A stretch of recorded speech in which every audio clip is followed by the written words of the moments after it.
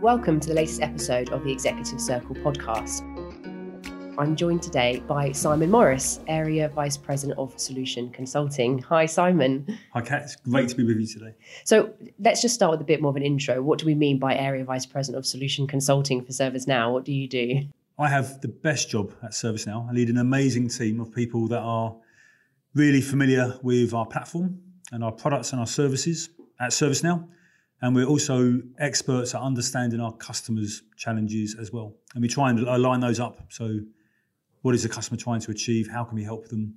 And we have a big emphasis on business value. If you spend £1 with ServiceNow, you should expect something better back. But how are we going to return that value in different forms around productivity or risk and so on?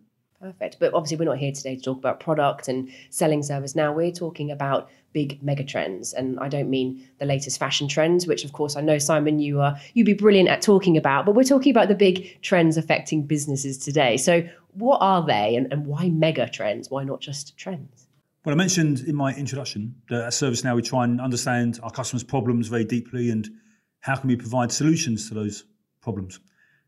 I think in business, there are a category of problems which transcend any one business. They affect every business in a particular industry. And actually, these megatrends are cross-industry. They affect everybody in our economy and in our society as well. So we're talking about the really intractable, hard things to solve.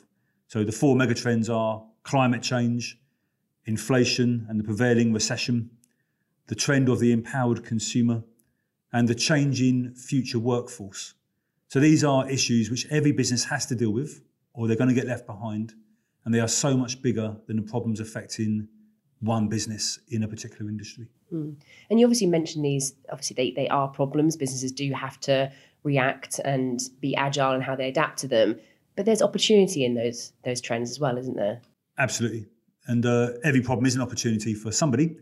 And I think what we see with our customers is they recognise the benefit of moving fast, being an early adopter of technology or jumping on a trend or transforming their business. So going fast is an advantage, but actually the penalty of going last is also really scary.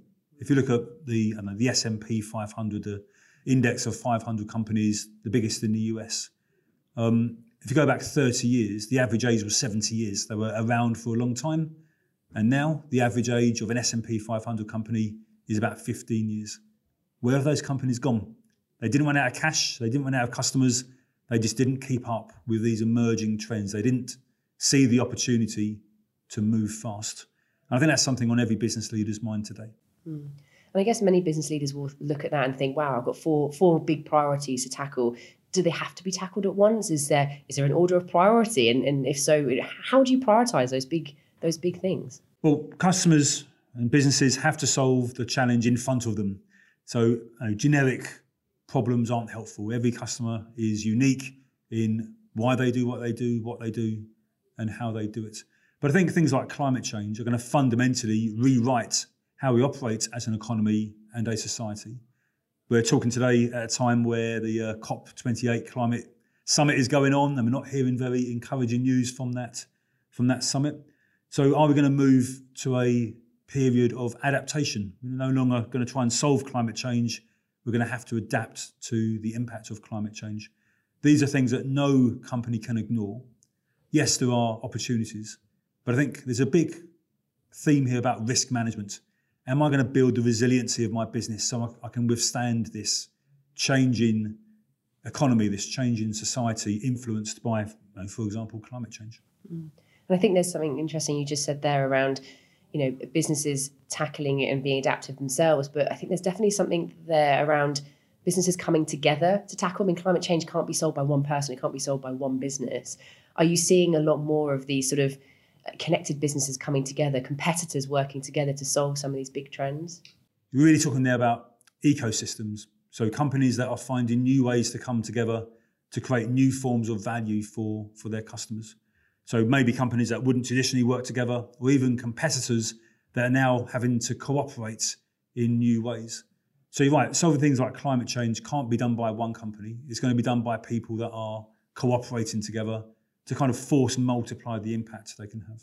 I think the one that sort of jumps out for me is obviously the empowered consumer. Do you think businesses feel a little bit led down the garden path by what consumers are demanding today? Or, are business leaders still in the driving seat in terms of the things that they're creating? Well, the empowered consumer is a fascinating one. It's not a new trend. I mean, we've been empowered via the internet, for example, for the last 30 years. We've all been buying online now since the mid-90s or a little bit later. So it's not around, is this trend going to happen? It's an inevitable trend, but it's about how quickly can businesses adapt.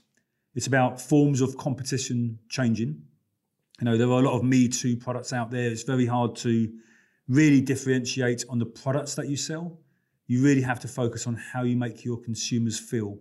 It's that experience of consuming your product or the after sales experience. It's driving customer lifetime value rather than driving that once-off buying moment at the beginning of a relationship.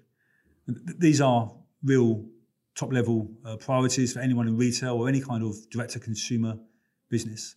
Consumers are more empowered, but it's actually a story about how slow companies are sometimes to adapt to a trend. It's interesting talking about experience. I think that seems to be a common thread throughout them as well. We talk about a changing future workforce, the experiences that aging population are experiencing, the experience that businesses need to provide that different demographic, both for their employees and for their customers. It seems like experience is something that sort of permeates across all four of those trends. Well, you spoke there about the changing future workforce. That is a real opportunity for businesses. We are going to have, because of the extended working life of people and longer life expectancy overall, we're going to see more generations in the same workforce. And one-size-fits-all solutions just won't work in the future. So we have to understand the differences between these generational groups. I don't think it's defined by can they use tech or not. There's millions of people at older ages that are fantastic at tech. Sometimes these boundaries are drawn along economic boundaries, social economic boundaries. Did you have a good education? Did you have access to computing when you were growing up and so on? But for businesses, they're going to have to deal with the trend of more generations in the same workforce, tailoring that employee experience to get the best out of each individual according to their needs and their preferences. Obviously, we have to touch on technology and on the key word of today, which is AI. Is there can't be obviously one size fits all technology to solve all these things, but where can technology support those opportunities for businesses? Well, I like to talk about the kind of the trinity of delivering services. Now, if you're going to deliver a service to your customers or your colleagues or your partners, you need to get three things fundamentally right. That is velocity, intelligence, and experience. So are you making work flow quickly? Are you driving velocity? Are you making good decisions, either human-based decisions with analytics or with AI making decisions automatically? And are you driving the experience for the consumer of your service? I think we need to understand work and how it flows, and technology can really reduce the friction at points in that journey, driving the velocity up through workflow systems, making better decisions through AI models. And of course, generative AI is a really exciting moment in tech and in business and in society, but also providing a great experience. Come to me where I am. If I'm on my mobile device in the back of a cab, or I'm in Microsoft Teams having a conversation, come to me where I am, rather than expecting me to come towards you as a service provider. So we're seeing more conversational, more mobility, and just much better experiences overall. So if you could give a piece of advice to a business leader there sitting here thinking, going into 2024, I can't tackle all these at once. I get that they're not going to go away. What advice would you give that leader? I think there's a three-stage process to any transformation, regardless of the company, the industry, or even the thing that you're transforming. First of all, you have to modernise. So we have to reduce the friction in the employee experience, remove the number of tools, and really drive simplicity and standardisation by providing modern tools to our workers. But transformation can't stop at the modernise phase. All you've done is bought more tools and probably spent more money. So then you have to get on to the second phase, which is about optimise, find the efficiencies through automation.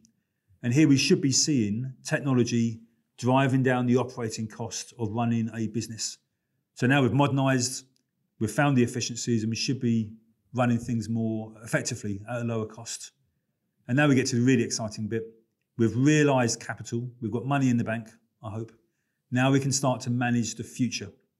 So rather than managing the debts and the legacy and the complexity of today, can we help our business leaders focus on how do I manage the future operating model, the future opportunities, and those future threats, climate change, inflation, consumers being more demanding and more empowered, having to deal with the future workforce.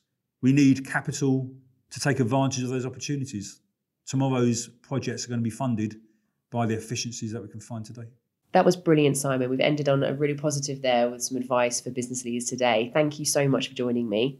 No, thank you, Kat. So we're going to be doing a few more episodes going into a bit more detail on the megatrends, and it would be great for you to ask a question to our next guest on this series of podcasts. If you could ask a question around one of these megatrends, what would you ask? Oh, that's a good one. I think I'd like to ask the next guest about inflation and recession.